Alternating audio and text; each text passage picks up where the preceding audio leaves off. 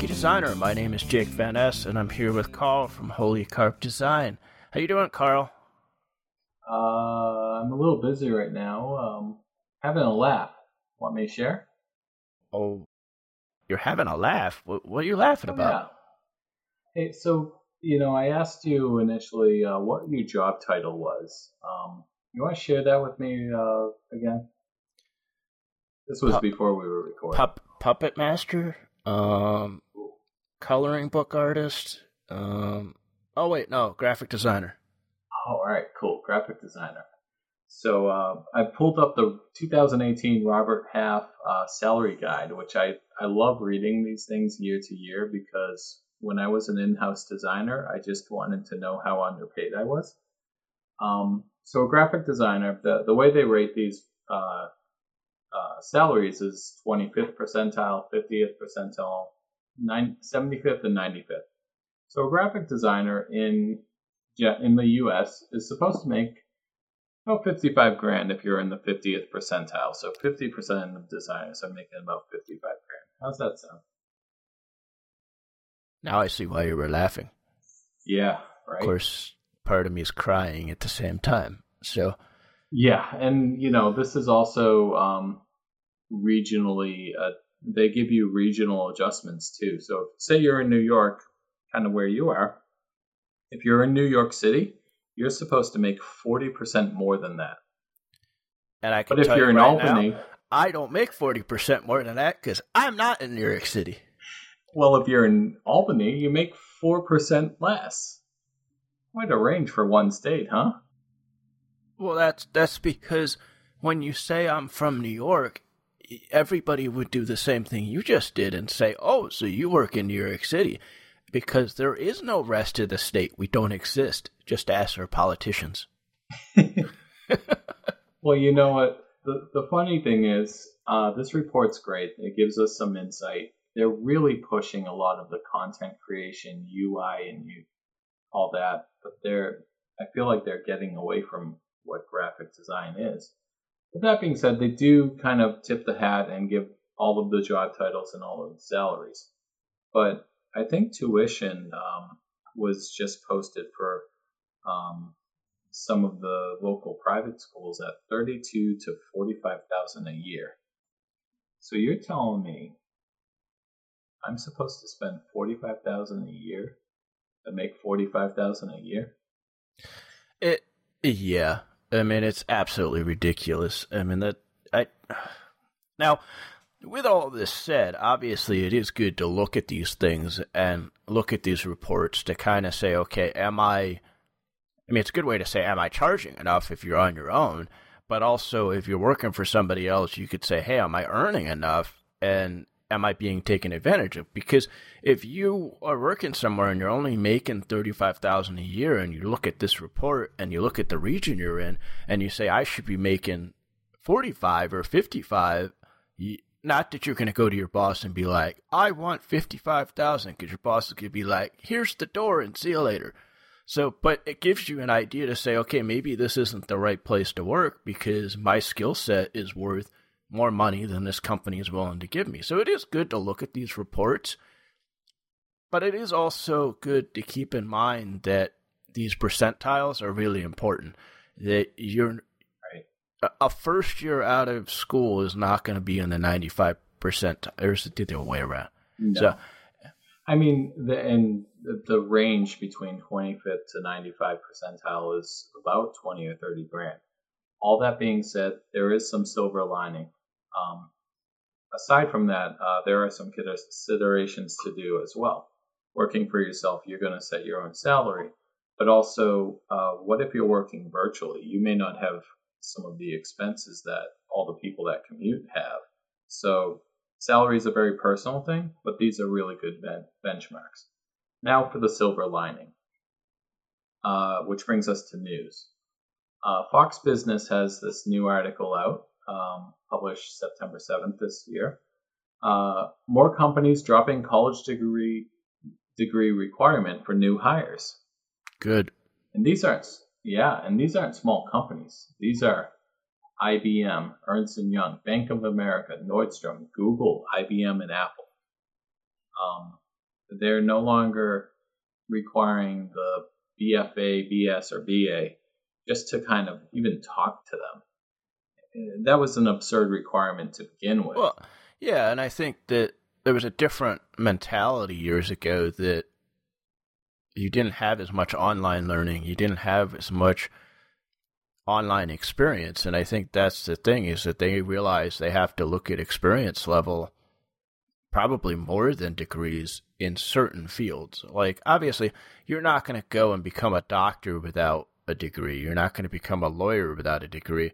But ton of apps, and you've built this software, or even hardware, where you've built hardware that is state of the art, and these companies should hire you because you figured out how to do this without going to school. You've done it yourself. You have played around.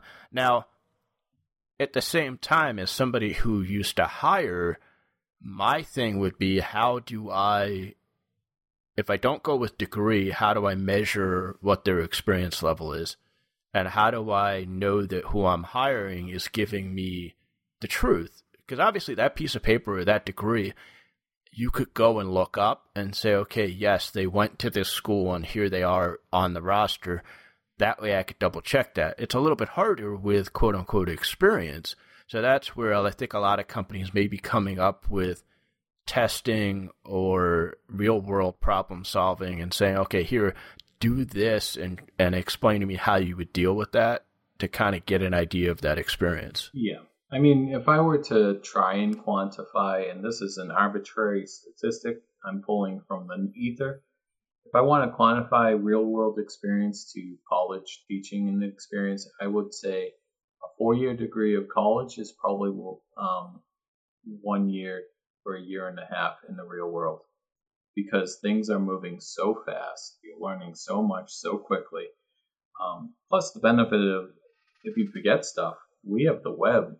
We have all of these videos that teach us techniques once again, or new ways to do stuff.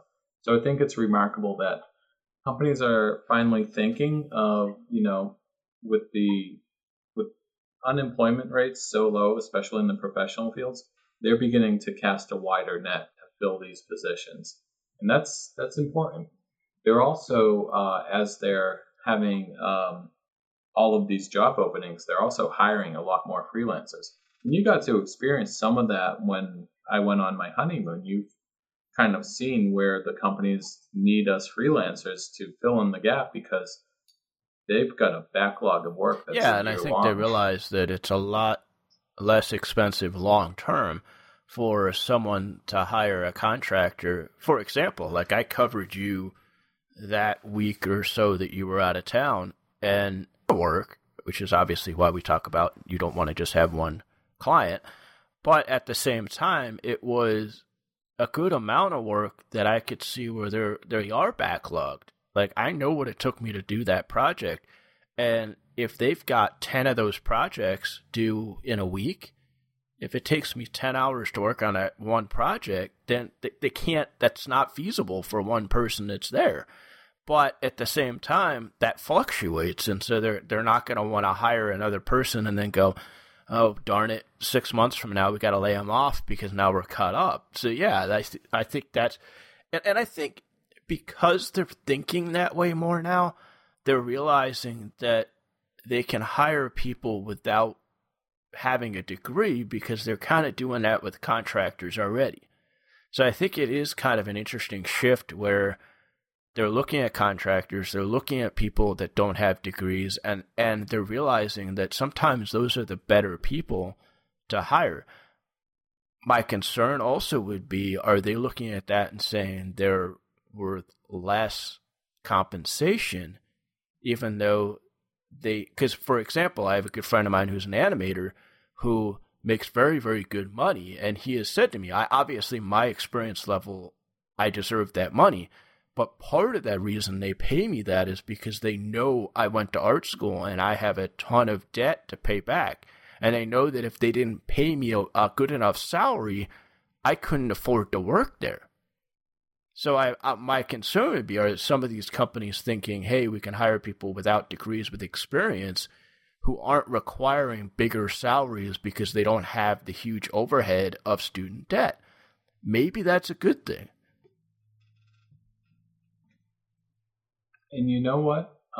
If I didn't have the student debt, I would probably be okay with making that 55K that's at the 50th percentile, because I don't have these anchors that are trying to drag us down. That being said, the best thing I did for adjusting my salary is quit my job. We'll get into that a little later, because our topic is going to be an interesting thing about how to. Well, before we jump on that, I think it's interesting because we had a conversation before we started about, like, you were asking me those questions, like what is your title, where are you located, stuff like that, because you were looking at that report, and I think you're right. Like, we make very different, or we bake, depends. We make very different levels of income because I have a much lower overhead. One, because I don't live close to a major city like you do. Two, like you said, your student debt. So my level of income requirement is much lower than yours. So that is an interesting dynamic that I think we're going to see some adjustments to when it comes to salary. Now, at the same time, it's good to look at these reports and say, I should be making this, and strive for that, because that's what you're worth. And you're probably worth more than that, to be honest with you, because this is an average. You know, we do what we can. As a business owner, you should hopefully be making more than some of these numbers for the salaried employees, but you're lucky if sometimes you turn 5, a profit yeah, when you run a business for the first, 3 years? Wow. I can tell you I'm on the other side of that 5, and you did make the right choice, and my profit is still not that big, but it's enough that I'm happy, because time is worth more than money to me. That's the number one thing with doing this. Yeah. And the fun thing is when you have clients that keep coming back, you expect that the life of that client, the income stream is kind of those are the best. Dead, those are the best. Suddenly they come back. All right, so let me jump into what I have, which is a little bit more lighthearted. Hey, still some anger, but a little bit more lighthearted. I was actually looking at an article on printmag.com about the New York Times versus Batman. Now, if you're into comics, you probably have heard about this. If you're not, let me explain what happened. The New York Times spoiled a very, very important comic that was coming out. And this happened back in July or just before July. So Batman number 50 was coming out. And if you know anything about Batman and Catwoman, there's always been that thing going back and forth between the two of them. And there was this build up to a wedding that was going to happen in issue 50. Now, if you haven't read 50 and you're into comics and you don't want to be spoiled, stop listening. Skip ahead about probably 5 minutes, and then I won't spoil it for you. But for the rest of you, basically what happened is the New York Times tried to do something funny and really, really, really pissed off a lot of people. So what they did is they ran a vows or nuptial announcement in their style section, which is where people typically put that information when they're getting married. They put an article there about Batman and Catwoman getting married. And what the problem was is right away in the headline, it read this: "It just wasn't meant to be Batman." Now, we all know if somebody says that and it's a wedding, that's not a good thing. So what happened is the writer spoiled the fact that Catwoman left Batman at the altar.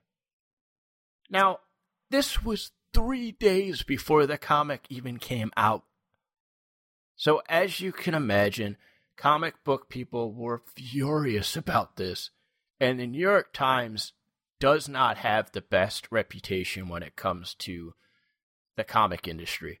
They had, back in 2009, they had stopped their bestseller list for comic books, and people were really upset about that, to the point where 400 artists and writers and illustrators from comic books wrote to them and said, because you ended that, it has basically decreased our readership. So it was just a complete disaster, but it was really interesting to read what happened, how it happened, and why it was such a big deal. I'm going to include 2 links in the show notes because the printmag.com one didn't really get into exactly how it was spoiled, but then I found over on vulture.com an article that explained it better as to actually giving the headline and giving it exactly what happened. But what's cool on the print mag version is the fact that they showed some of the really cool artwork that was done for the comic book, because they actually did some experimental stuff with it and they showed some of the really cool artwork. And I know you said you really liked the one that was kind of at the top of the list, which was the drawing sketch of the 2 of them facing each other in the rain, and then the next picture was the colorization of that, which was really cool. So I would definitely check it out. If you like comic books, read this. If you don't know about what happened, read about what happened, and then check out the artwork. It's really, really cool, because that's part of what Print Mag did. They said, hey, we want to really relate this to graphic designers, so they showed some of that artwork. But man, what a huge screw up. And even the guy who wrote that issue was really upset and put a note out on Twitter to not read the New York Times and not have it spoiled. But man, New York Times, way to screw that up. Unbelievable. It really is. Shame. It really is. Ring the bell, shame, All shame. right, so we have an interesting topic to talk about this week. What is our topic? You actually found an article, and we're going to get into what that talks about. Sure. So this article was published by the creative group in How Design Magazine, and this is from a few months ago. But it's 8 ways for creative professionals to combat boredom at work. Now, coming off the start, I'm going to say from personal experience, just quit and launch your own business. There's a comma between quit and launch your own business. And keep the client that you were working with if you enjoy that work, if you enjoy that niche. And if you're kind of allowed to. But you don't necessarily have to quit. There are other things that you can do when you are bored at work. I work for myself, and I still sometimes need to get out of my element. And we've talked about this, getting out of your own way and just going to explore a bit. But there are other things to do when you're bored at work. And this article gives us 8 ideas, and you had mentioned you may have a couple others as well. So I thought we may take this list, let number by number, kind of talk through these things. So we're going to start with number 1, which says, look at the big picture. My thought on that is the whole adage of do what you love and you'll never feel like you work a day of your life. Part of me is like, you're really funny, because that's not true. But 2, I have to agree with that. Like, you have to do something that you want to do, that you love to do. And if you could figure out how to do that as a job, that's huge, because that will make going to work, doing the work, putting in the extra time, busting your butt when you need to, much easier than if you do something that you absolutely hate. Now, I totally understand. I've worked places where I had to work just to work, to get a paycheck, to make ends meet and do that. But eventually the idea is to find what you're passionate about and to look at the big picture and say, how can I make a career where I'm happy and I'm doing something that I'm happy about? Right. Now, when I think big picture, within the training at one of my companies, we used to kind of have this model that was talking about the big picture. And within this idea of looking at the big picture, there was an idea of implementation. Now, tying this back to freelancing with clients, you can be part of their big picture. You can be one of the tools that they use to carry them forward to what their big picture may be. Now, the idea of big picture is for one of my clients was, where are we now? Where are we going? And how are we going to get there? Well, partner with your clients. You can become part of that big picture, that vision. And that incorporates kind of getting a little deeper into what they do day to day and understanding their business. We should be doing this anyway, especially if we're trying to help brand a business. We need to kind of help our clients establish that big picture. What do they want their businesses to be? So, how does this help? Well, I think that ties right into number 2, which is request other tasks. And I think, well, that's again talking about working for somebody else. Working for yourself, it's kind of the same thing. You're saying, okay, we're trying to develop a brand. What are you doing for video marketing? What are you doing for your website design? What are you doing for your blog? Or what are you doing for your podcast? Or like, what are you other things? And what can I help you with in other areas? And I have a great example of that. I'm working on a video right now. Now, I'm a graphic designer by trade, and I'm a print designer by trade. Video is not something that I would say I'm very, very comfortable with, but I found a client that's willing to let me experiment with that and get experience with it. And so I'm really fortunate to have it. So that's a task that's outside of the typical branding that I would normally do, or the print design or the graphic design that I would normally do. The same challenge has been presented to me as well. So, we look at the big picture. And, you may still be bored, but it does drive into the second thing, finding other tasks. One of the things that I love is learning. And I, like you, have had a client say to me, hey, do you know the system of e-learning? Do you know how this thing works? Can you figure it out? And I said, let me investigate, give me some time, and I'll figure out if I can work on the deliverables. Ultimately, I'm expecting it to be simple videos, or perhaps PowerPoint presentations that have voiceover, or maybe they're just JPEG cards. Who knows?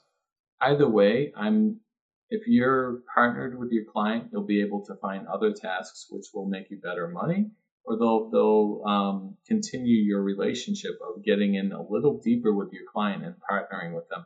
You'll find that a lot of my advice with working as a freelancer is being a partner with all of your clients, not just being a hired gun. Yeah, absolutely. So you've got the big picture. You've got requesting other tasks or doing other things outside of what you normally do, and then the way you do those things outside is by learning something new, and that's number 3 on this list. And I agree with you. And whether it's for a client or whether it's yourself, you really should always be learning. You always should be studying what new things are going on, what new software's out there, what new tips and tricks you can learn. Now, obviously, be careful, and our friend Tawny talks about this in one of her blog posts. Don't get stuck in that learning phase where you always just learn and you don't actually implement any of that. So be careful that you don't fall into that trap. And I would highly recommend that you check out her blog post about not getting stuck in that learning phase all the time. The next thing that they talk about is volunteering. And, well, I don't know that I've done a lot of that. I think that's an interesting thing because you could volunteer for a type of business that isn't what you typically work with. So say you don't typically work with pet sitters, or you don't work with animals typically, and you say, okay, I'm going to go to the SPCA and I'm going to say, hey, let me volunteer and design a pamphlet for you, as well as come in and maybe help walk the dogs, help feed the dogs and the cats. Like, that's an interesting thing because it's about doing something different. And I think as an employer, a lot of employers like it if you say, hey, I'm going to go volunteer and do this. Because the other thing is you can drag your other teammates, your other employees with you to do that. And you can also find a new niche to work within. So you mentioned working with an adoption agency. You're going to be creating these visuals or participating in these events that will get you connected. And kind of it's field research, really. You'll be able to make connections that your brain just doesn't know other than just looking online. And I recommend you get into the element of markets that you want to work with. Volunteering is a good distraction. it serves a good purpose if it's a cause that you believe in. And it's a good way to network too. It's huge as a networking opportunity. So I definitely encourage volunteering. I do some work where I actually volunteer to do branding for other companies, and then I come up with the ideas and hand them off to other people to do the work. But I do the kind of thought process. And I'm going to skip the next one on their list, but only because number 6, I think, kind of goes with volunteering. It's get involved in mentoring. So that's, to be completely honest with you, this is what this podcast is about, is Carl and I want to mentor designers who are new to the field or up and coming that are curious about what it's like to work for themselves or work for other people. So I think mentoring is huge, and it's funny because it doesn't have to be like a real formal mentoring. It can be like your friend that we talk to or you talk to, where you just say, hey, talk to me, and they had some questions and you answer those questions. That's not a formal situation. It's a very informal mentoring, but it's still mentoring and it's still volunteering because you're not necessarily getting paid to do that. Yeah. Now, I know that we had skipped the last one, but this is one that we had talked about a lot already, attending inspiring events. Yeah. Either being trade shows. The creative mornings is another one I mentioned before. These can be art related, or they can be they don't have to be design related. They could be just a gallery opening or a wine tasting or something. Yeah.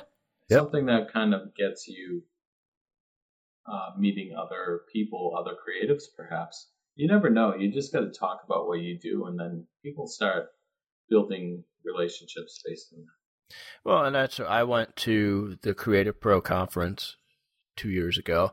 I've gone to Adobe Max years and years ago, but I've also done things on a much smaller scale. Like we have a creative summit, a creative group that is here in the upstate New York area because they're trying to make that field bigger. So it's everything from clothing designers to photographers to graphic designers, web designers, and it's an interesting thing that they're doing locally. So look for those things locally, as well as obviously look for the bigger conferences because they're exciting, they're fun, they're expensive, but I will tell you, they're worth it.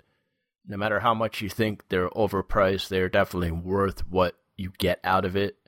But look for the more small local things. And there's places like meetup.com that you can look that are very, very localized. And like I love photography. I do some photography, and I go to meetup.com to look for photography groups to get together with. So it doesn't necessarily, like you said, have to do with just your creative field. You could be doing stuff outside of that. Hey, for me, it'd be gaming groups at the local board game cafes. Yeah. So next it says, literally change your view. And we do this all the time. We just get up and screw it, I'm going out. Yeah. And I do this at least twice a day. You change your view. Maybe you go walk in nature. Maybe you take your system and you go and work on the Greenway out in Boston. Who knows? Well, and I have a situation where, because of the business journals I work with, they have an office space in here in town, and I probably utilize that, and I like to call it like a co-working space because it almost is, because I'm contracted with them to do the layout. The nice thing as part of that is he gave me a key to that office and said, hey, use it whenever you want.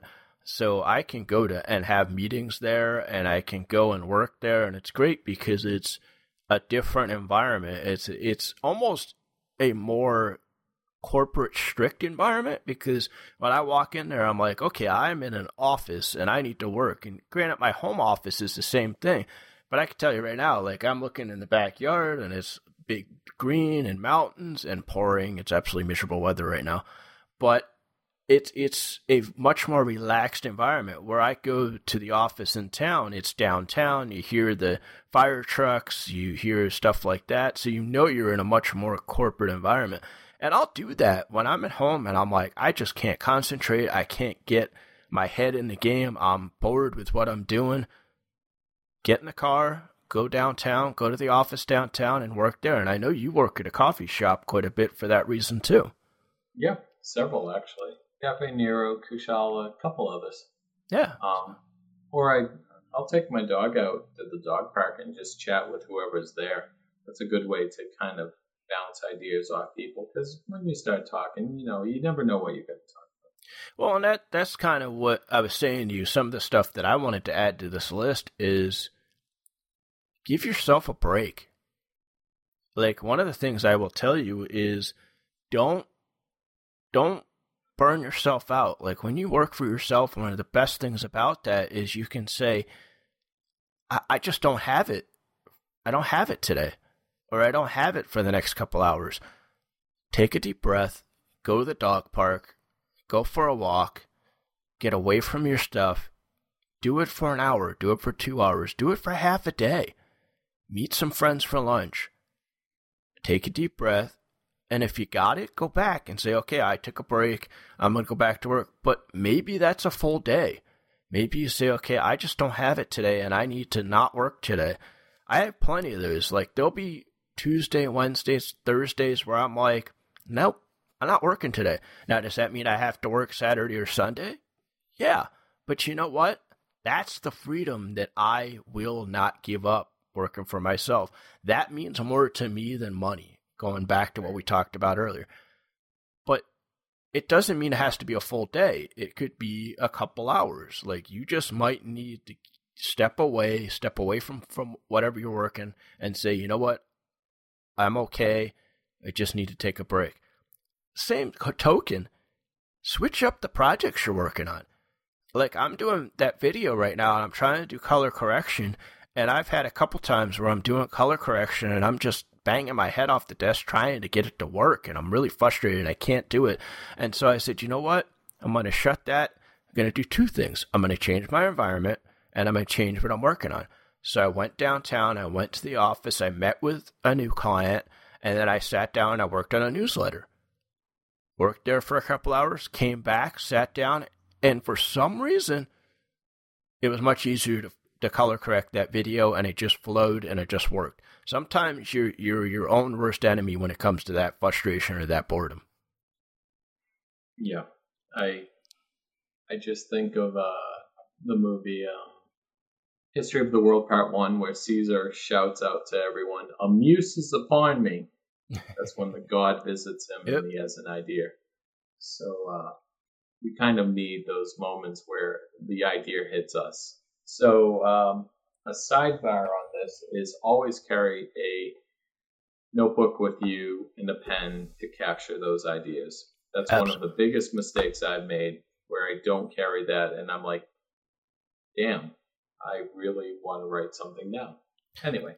And I think do that with, yes, you have your phone, you have Notepad, but I can tell you right now, if you look at my Notepad, there is so much garbage in there. There's so much crazy stuff in there. It doesn't work as well. A physical pen and paper notebook is huge, and it makes such a big difference. And you can write down just little ideas, little projects you want to work on, and then it's in a physical form. Just don't lose that notebook.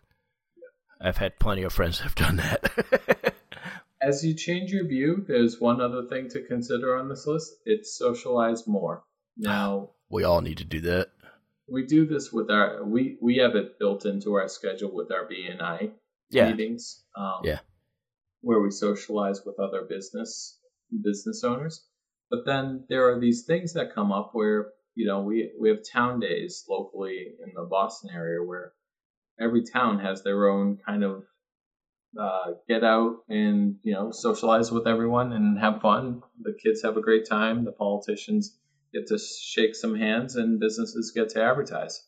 I like to attend these town days. One of my clients actually ran a food truck event the other day over in Middleton, and that's what we did for Saturday. We just right off the cuff, hey, there's a food truck thing, let's go to it. 10-minute drive. We brought our dog, and we got to socialize with a bunch of new people in the area, and a lot of them need help as a graphic designer, so I can help them. That being said, share a drink with someone, invite your clients out to eat meals, socialize. This is very important. Yeah, especially if you work for yourself. I mean, Carl and I both, yes, we have BNI, and BNI on top of our weekly meeting has what they call one-on-ones, and they want us to meet with other business owners that are in the group to kind of say, hey, learn more about each other, socialize, like build relationships, because that's what business is all about. And I've said this a ton of times on here, and I say it all the time to my friends, it's who you know. Business is 100% who you know. You can be the smartest guy in the room, but if you lock yourself in a room and it's just you, does you no good. So socializing is huge. The other thing that I think it's the same thing with socialization, is the same thing with changing a view. It is respect how you feel. Respect when you're frustrated. Respect when you need that break. I want to emphasize that because as people that work for yourself, but even if you work for somebody else, respect the fact that you may need to step away and say, okay, I need to take lunch, or I need to have my weekends. Like I was harassing one of my contacts at the printer that I use, good printer I use, kind of built a really good relationship with them. I had emailed them something on Saturday just saying, hey, here's the shipping address for the package going out on Monday. And she answered me on Sunday. And I reached out to her and I said, hey, what are you doing? Now, she works for the print company. She's not she's not the head salesperson. She's not a business owner. I'm like, what are you doing answering emails on a Sunday? And I know I'm doing that, but I own my own business, so I expect to do that. Like, what are you doing? And she goes, you know what? It's a bad habit, and it's my way to stay on top of things. Be careful of that. Be careful you don't get into that routine, because that can really drag you down, because you never get the breaks that you need. You never get the time off that you need. So it's really important to do that. That being said, be careful of freelancers, because we will answer the emails on the weekend because our hours are our own. And if you're an inside company employee chatting with a freelancer, we're going to respond. So yeah, be careful. Yeah. Respect it, especially if you're working within a company. And then one other thing that I wanted to add to this list is find side projects. And that goes along the idea of mentoring. It goes along the idea of volunteering. But it could also be just, hey, I like to draw. So sit down and find the time to draw. Or in my case, I like to do video. And I like to do photography. So I find the time within my business, but also as leisure time, to do those things as well. Like, find other ways to be creative other than business all the time, work all the time, because that's a quick way to get burned out, is if all you focus on is getting it done, that production mentality, that you lose the creative part of that. So find ways to be creative in other ways and try some other stuff. Like if you've never painted before, buy a paint set, try it, be creative in that way. So it's finding other things that you can do. Yeah, and for me, that's working with a convention that runs an event twice a year. Yes, we just did our Summer Sizzler event yesterday, and I was there to coordinate 3 vendors that just wanted to sell at this thing. And then, hang out with the people that I see a few times a year. It was great, a lot of fun, and it was a very different thing than focused on design all the time. So. And to go back to what Carl said at the very beginning of this conversation, if you find yourself bored constantly at work, find another job. Look for another job. If you're that unhappy at work, yes, it's scary to quit a job for another job. You don't know what every day is going to be like, but don't torture yourself. Don't put yourself in that situation where you feel like that's all you have to do. Like, we've talked about this, that even while we work for ourselves, we constantly hear about other jobs going on around us and what positions are available. If you work for somebody else, at no point should you ever be complacent enough that you're not looking and seeing what's out there that's better. Unfortunately, and we've talked about this in other podcasts, loyalty from a company standpoint isn't there. Loyalty from an employee standpoint isn't there. So don't play that game. If you're that unhappy or if you're that bored, maybe that's not the right position for you. Maybe and maybe it's just moving a position in the company as well. But if you're that unhappy and you're that bored, and I put those two together because I think if you're unhappy, it's easier to get bored.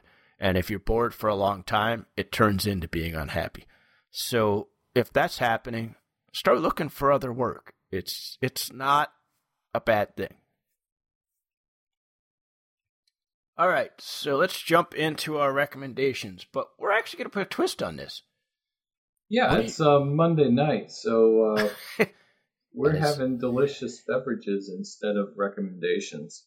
Yes, because it's been that kind of Monday. What are you drinking?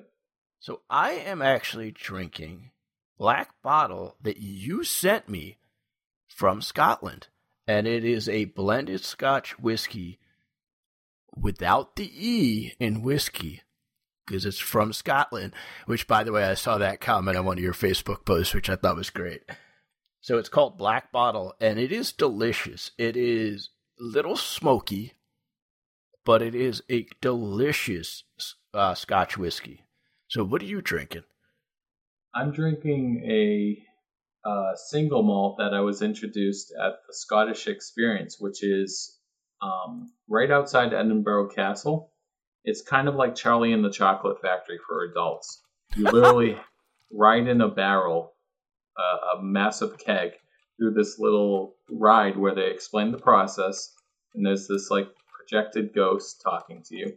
Really? And then you go through a tasting and you kind of learn the techniques, and then you see one of the most impressive collections of Scotch.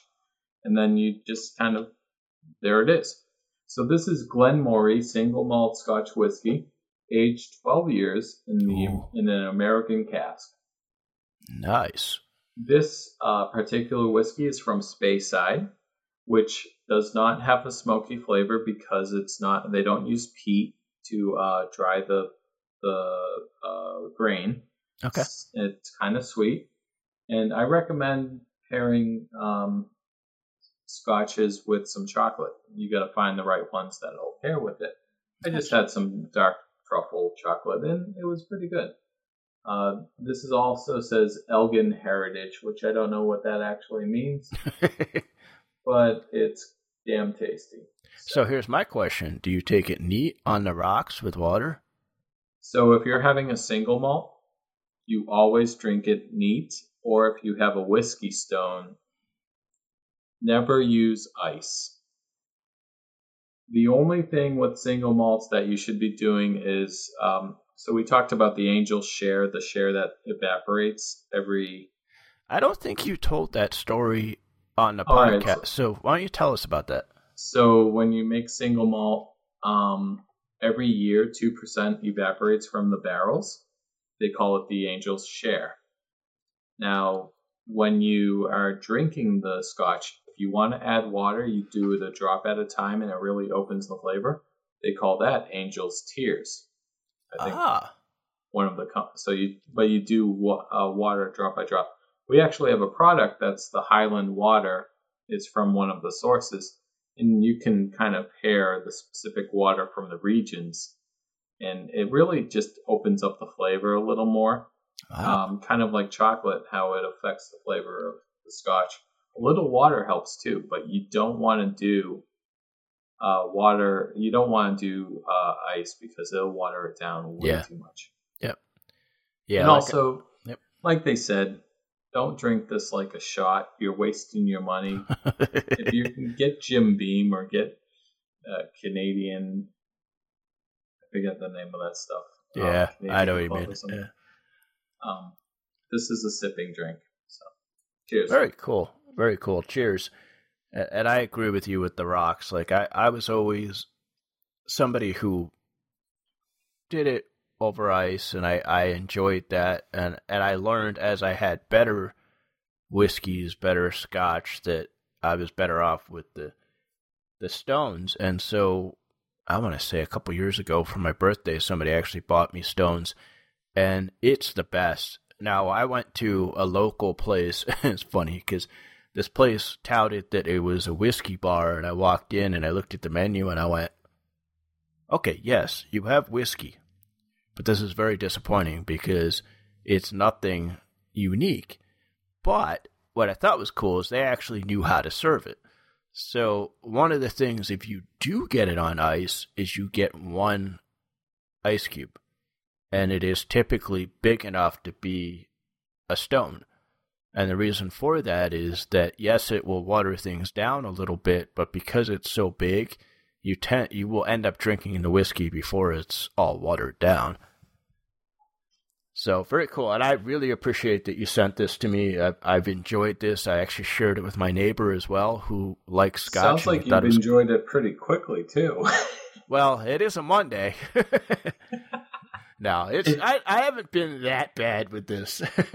Nice. Well, but yeah, it's definitely good, and I appreciate it. So thank you.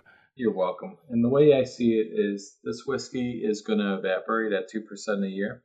You might as well drink it. Yes. If your whiskey lasts more than a year, send it to me, because I'll make sure that 2% doesn't disappear. And that's volunteerism. Yeah, absolutely. I like that. So I think that's where we're going to close off for today. I appreciate you guys listening. Again, show notes are at rookiedesigner.com/RD175. That's where you can find all the links to what we've talked about today, including the news articles, including the article about basically being bored at work and how to deal with that. And then we'll actually have some links to the whiskey scotch that we've been drinking tonight. And remember, everyone's a rookie before they're an all-star.